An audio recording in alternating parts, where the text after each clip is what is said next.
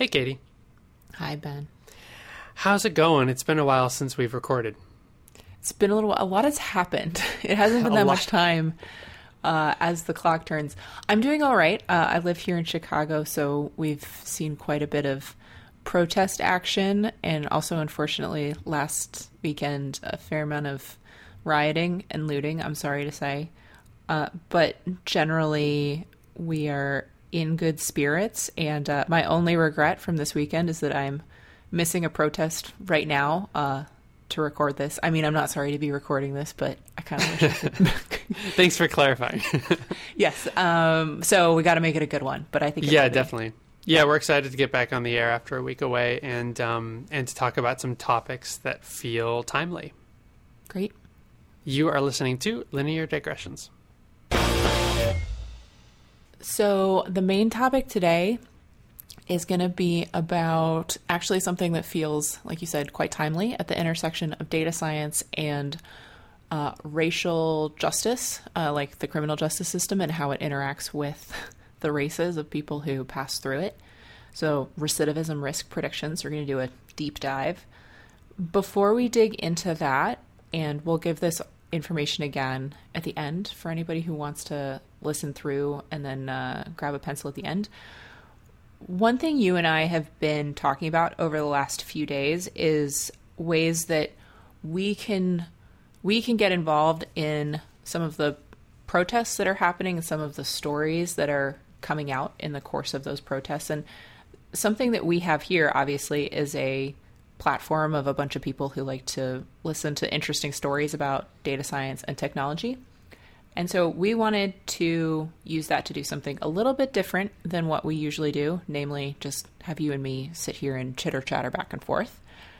And so we'd like to invite startups, open source libraries, data science organizations, etc., with Black founders or Black-owned, or any groups with a focus on diversity, equity, and inclusion to reach out, and we'll give you a platform. Now, we will be doing some selection, obviously, because we're probably going to get a number of people writing in, and we need to do some curation to figure out what groups are best for our audience.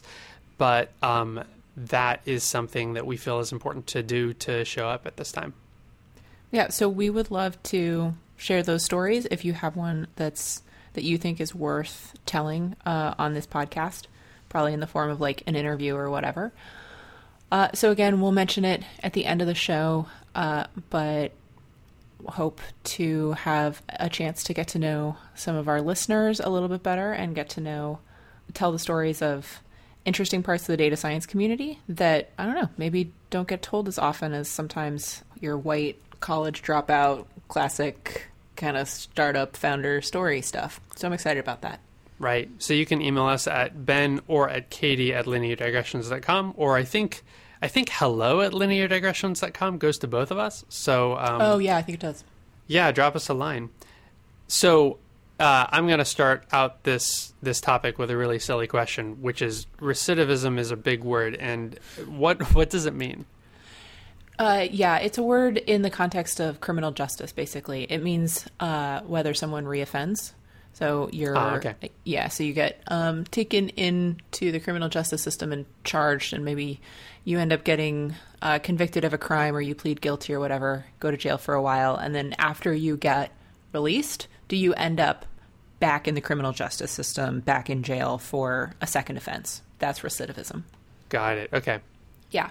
And so that's something that in the course of one of the things that's been happening in criminal justice systems over the past few years is that there's been a lot of adoption of an algorithm, like a data science algorithm, basically, that judges will use to get an estimate of the recidivism risk of a given defendant. And then they take that into account when they are doing the sentencing. So the rough idea here, the rough idea here being that when someone is a high risk to reoffend, then that might be somebody that you give a steeper sentence to, presumably with the idea that if they're in jail, then they're not out on the street hurting somebody or damaging property or whatever. Right. Okay. So I can see the thinking behind putting an algorithm like that in place. And I can also see how an algorithm like that could just be a positive feedback loop for reinforcing the biases that already exist both in our society and in the criminal justice system itself. Yeah, so let's talk about how this actually works, because there's actually a number of layers to this, and I found it, once I started to dig in and do some of the research, I found it more complex than I was initially expecting. So the algorithm that people talk about the most is one called COMPAS. That's a acronym. Forget what it's for exactly, but it's an algorithm that, as an output, will give a score of 1 to 10, and that roughly corresponds to it's kind of like your percentile likelihood of reoffending. So if you get a 10, that's like the worst score. So that says that out of all of the people, like if there were 10 average people who were picked and you were compared to all of your, stack ranked in terms of who was most likely to reoffend, you were more likely than 9 of them. So you're like the most likely to reoffend of where the algorithm can go. Whereas if you get a 4 on the scale of 1 to 10, then there's 3 who are less likely to offend than you are, but there are 6 who are more likely to offend. So you're somewhere in the middle range. And just to clarify, this isn't actually someone's actual likeliness to reoffend, but instead the prediction that the algorithm gives. Well, I mean, the algorithm can't tell the future. Well, so correct. Yeah, it's a crystal projection. ball. It's a guess. Yeah. Right. And so this algorithm, it's based on patterns that it learns from the data about, from previous cases of criminals reoffending. So you can start to see where that could be an issue.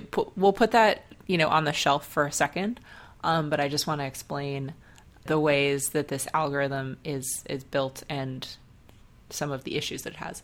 So there are a number of inputs that go into this algorithm. There's 137. I read somewhere. I don't know what all 137 of them are. Let me just give a quick snapshot of where some of the problems are. But as we'll see, it starts to get complicated pretty quickly. Quick snapshot.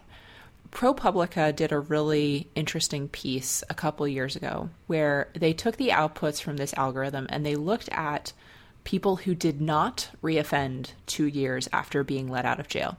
So in this case, we have kind of the truth, the ground truth about whether someone reoffended or not. The answer is no, they did not.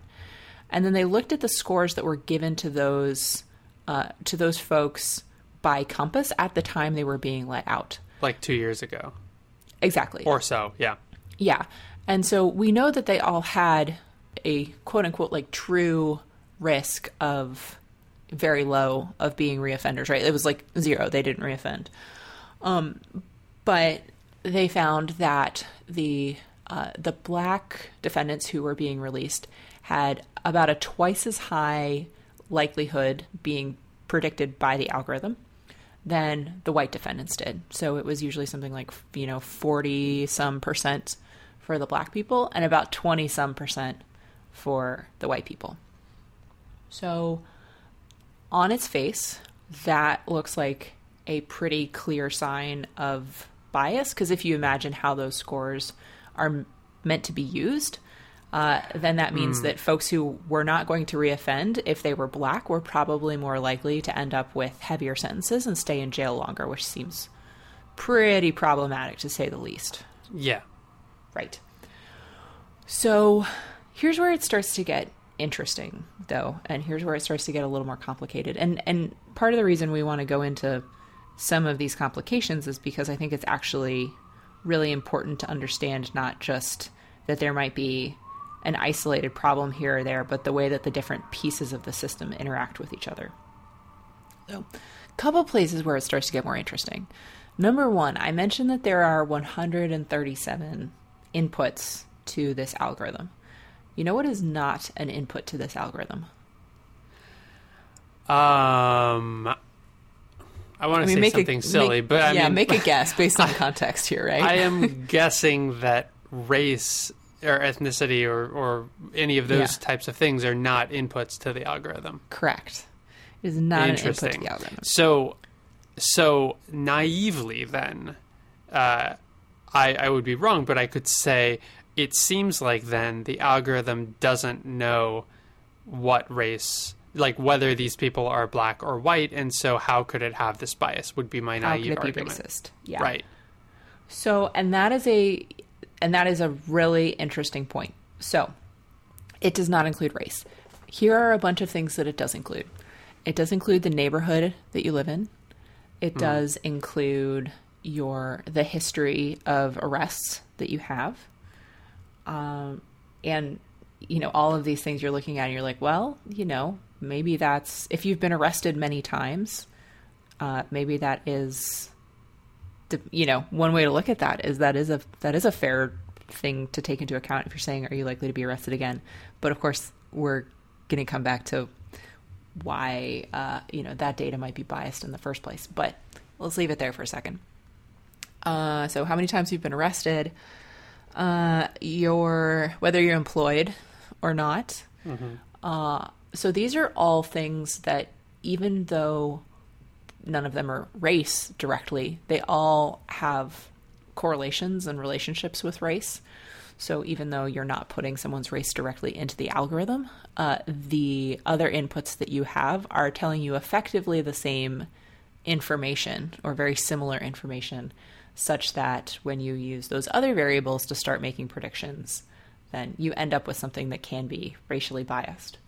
Right, I see. And so, and the reason that those things tell that story is because of the ways in which our society is not equitable. Right. Right. And so, and that bias in society is the thing that links these things together. Yeah, so let's come back to that for a fuller explanation. But yeah, that's where we're going. Okay. There are a couple of other things, though, that I want to mention here because I think they fill out the picture of why this is so complex. And they were things that I started to, my experience of researching for this episode. Usually when I research for episodes, I'll spend, a couple hours like reading a paper and maybe taking some notes. And then by the end, I'm like, okay, I think I kind of get it. And then we record. This one was different. I read some news articles and some papers for about half an hour. And then I just sat and thought for about 45 minutes. So I was like, what do we think of all this? Here are a couple other things that I found very interesting. So one is that, let me tell you another variable that goes into this algorithm. The variable is whether your parents were incarcerated. And ooh, interesting. Right. So let's unpack that for a little bit. Number one, why is that included in the algorithm? Well, it's included in the algorithm because presumably at some point somebody was playing with different features as inputs to the algorithm, and they found that including that feature increased the accuracy of the algorithm overall. But at the same time, I kind of read that and that made me stop and think. And I'm like, look, who your parents are is not something that you have any control over whatsoever.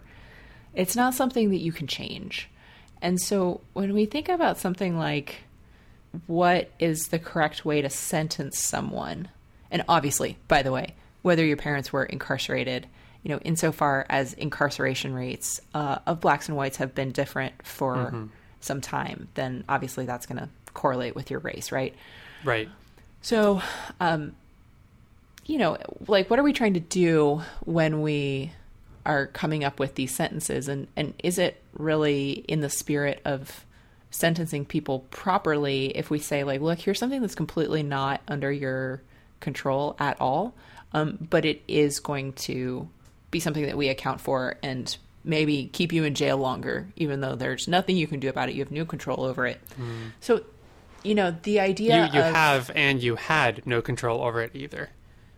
Correct. Like you said, it's not a variable that ever was under your control. Yeah. It's not like, something that could be like conceivably a repercussion of a choice that you made at some point, which, right. Some of these other ones, like you could make that argument. I would, might argue back on some of them, but this is one that really leapt out to me as something that, like, there's no way that you can affect any control on that as an individual.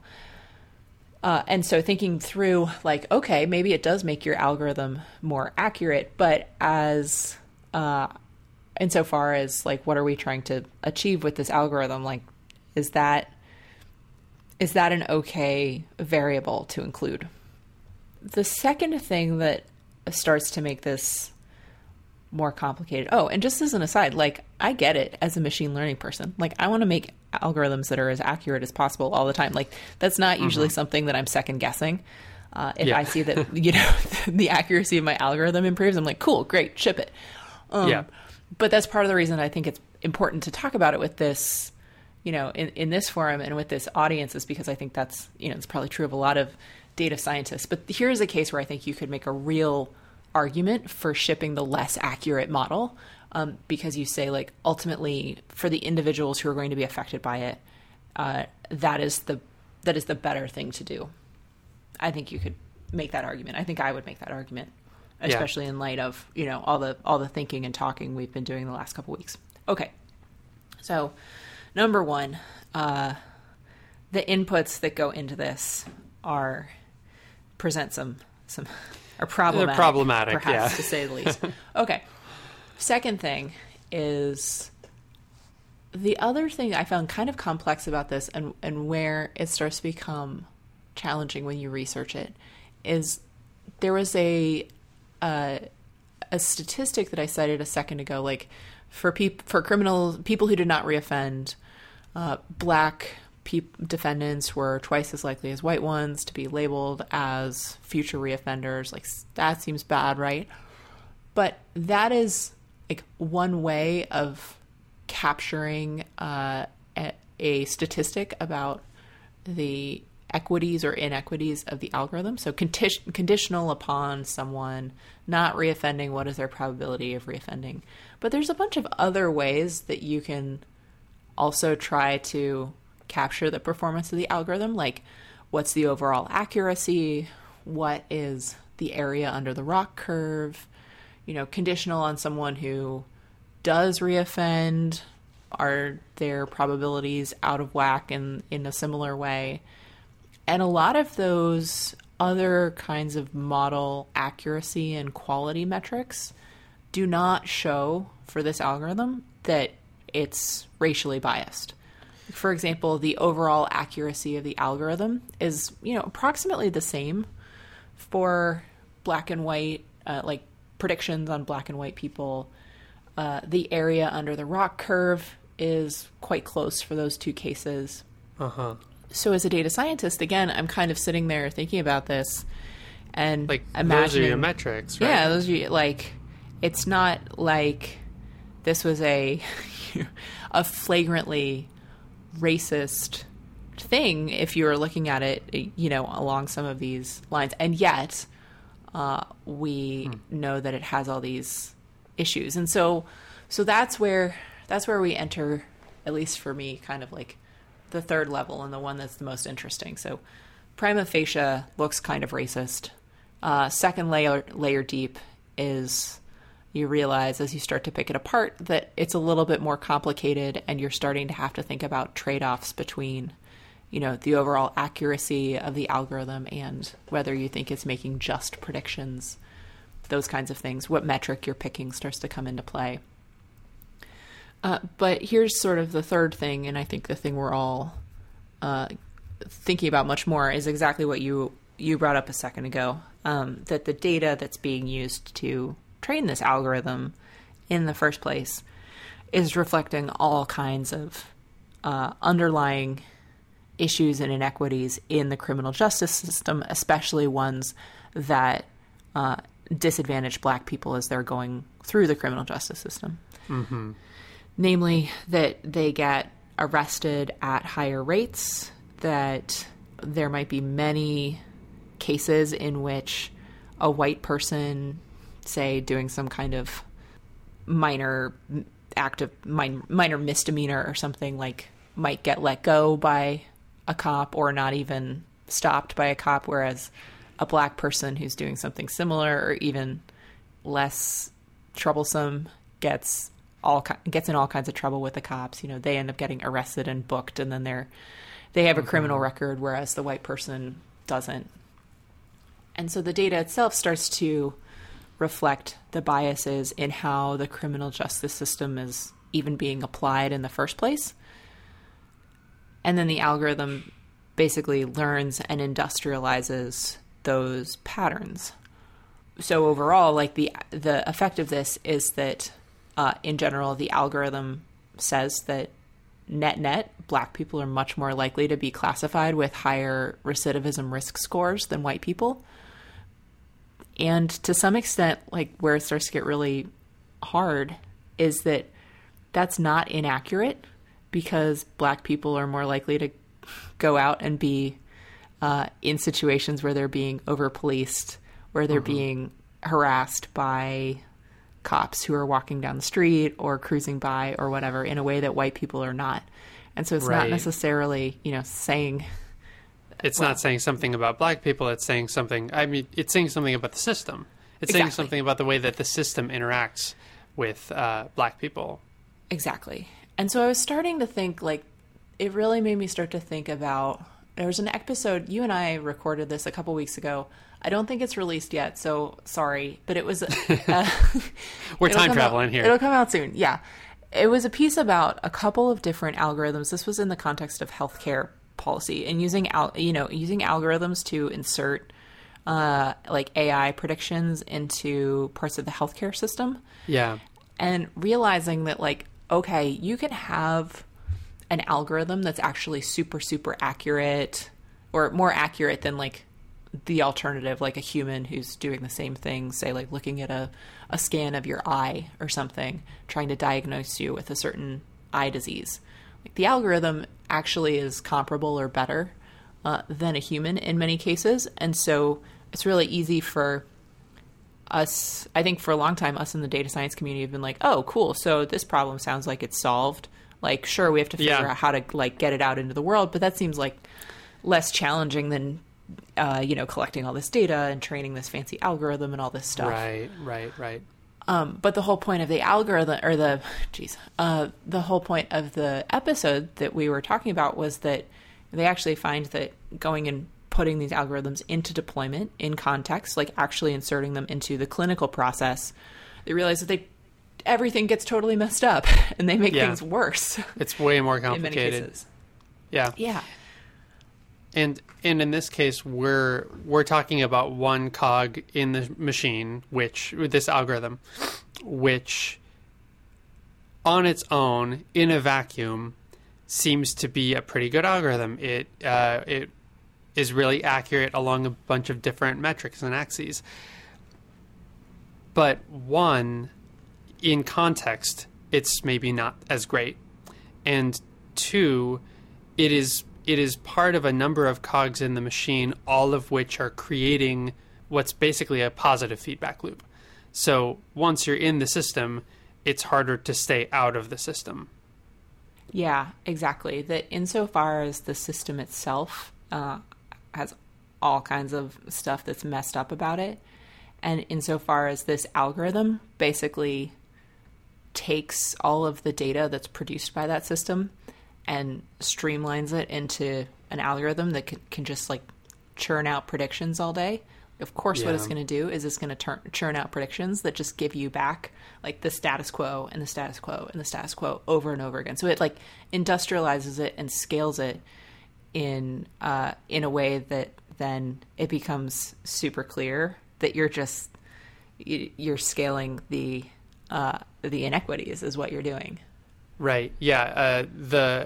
Any algorithm is a reflection of the data that it was trained on. And if the data that it was trained on is biased, or is data from a society that is heavily biased, then you're going to get a biased algorithm, which actually seems to be a conclusion that we come to in a lot of our episodes, including ones that we talk about specifically trying to remove bias from data sets.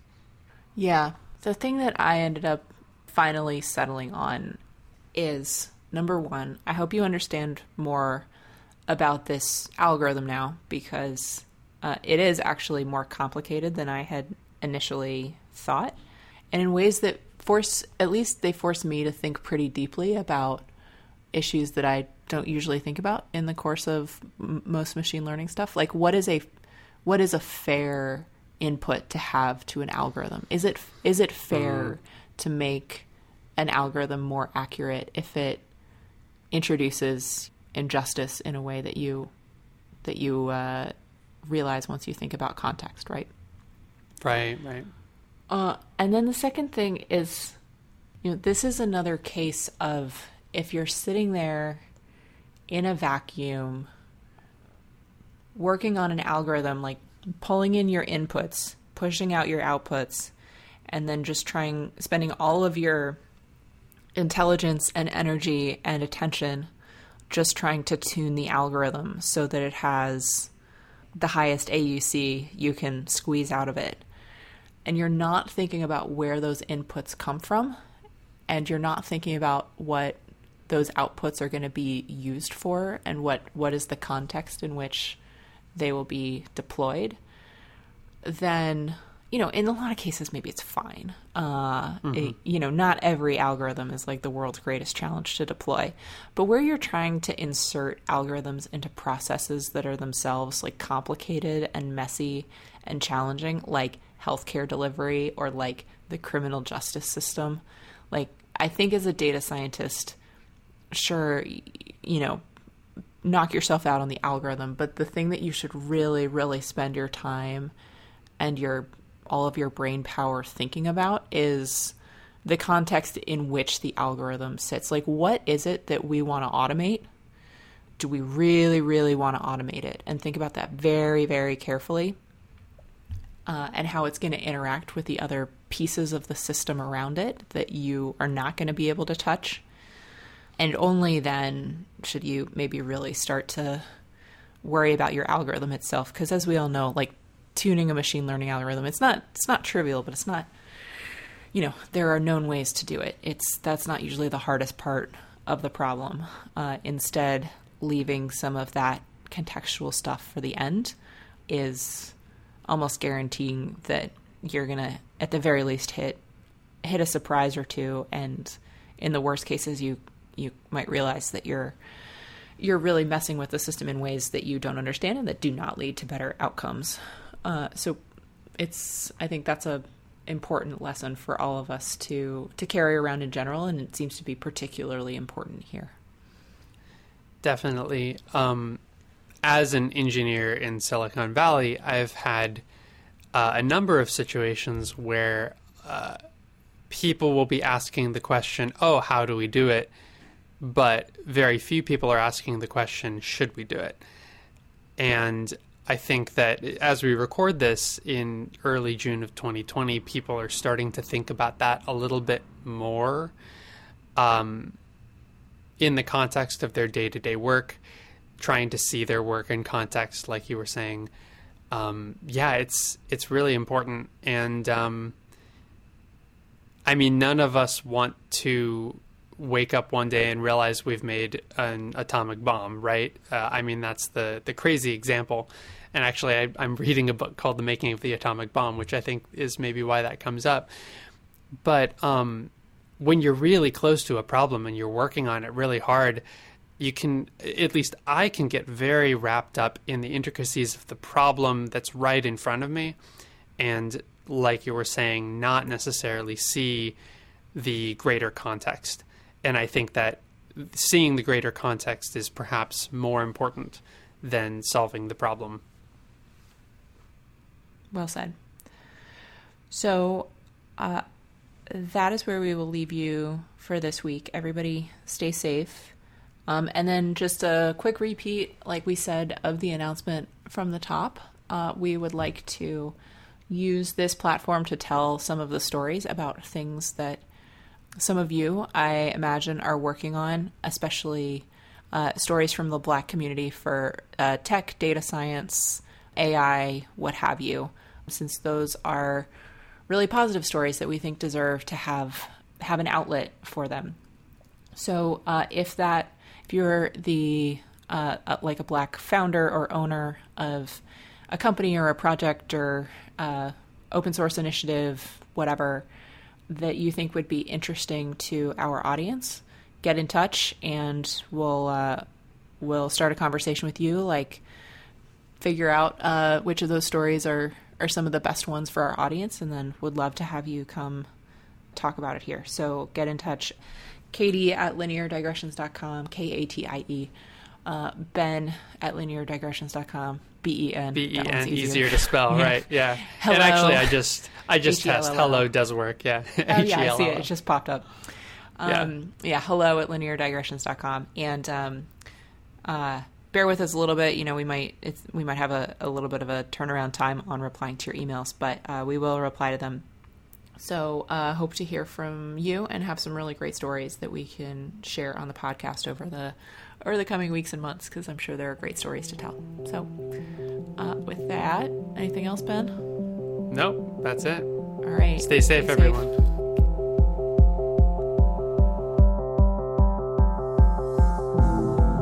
Linear Digressions is a Creative Commons endeavor, which means you can share or use it any way you like. Just tell them we said hi.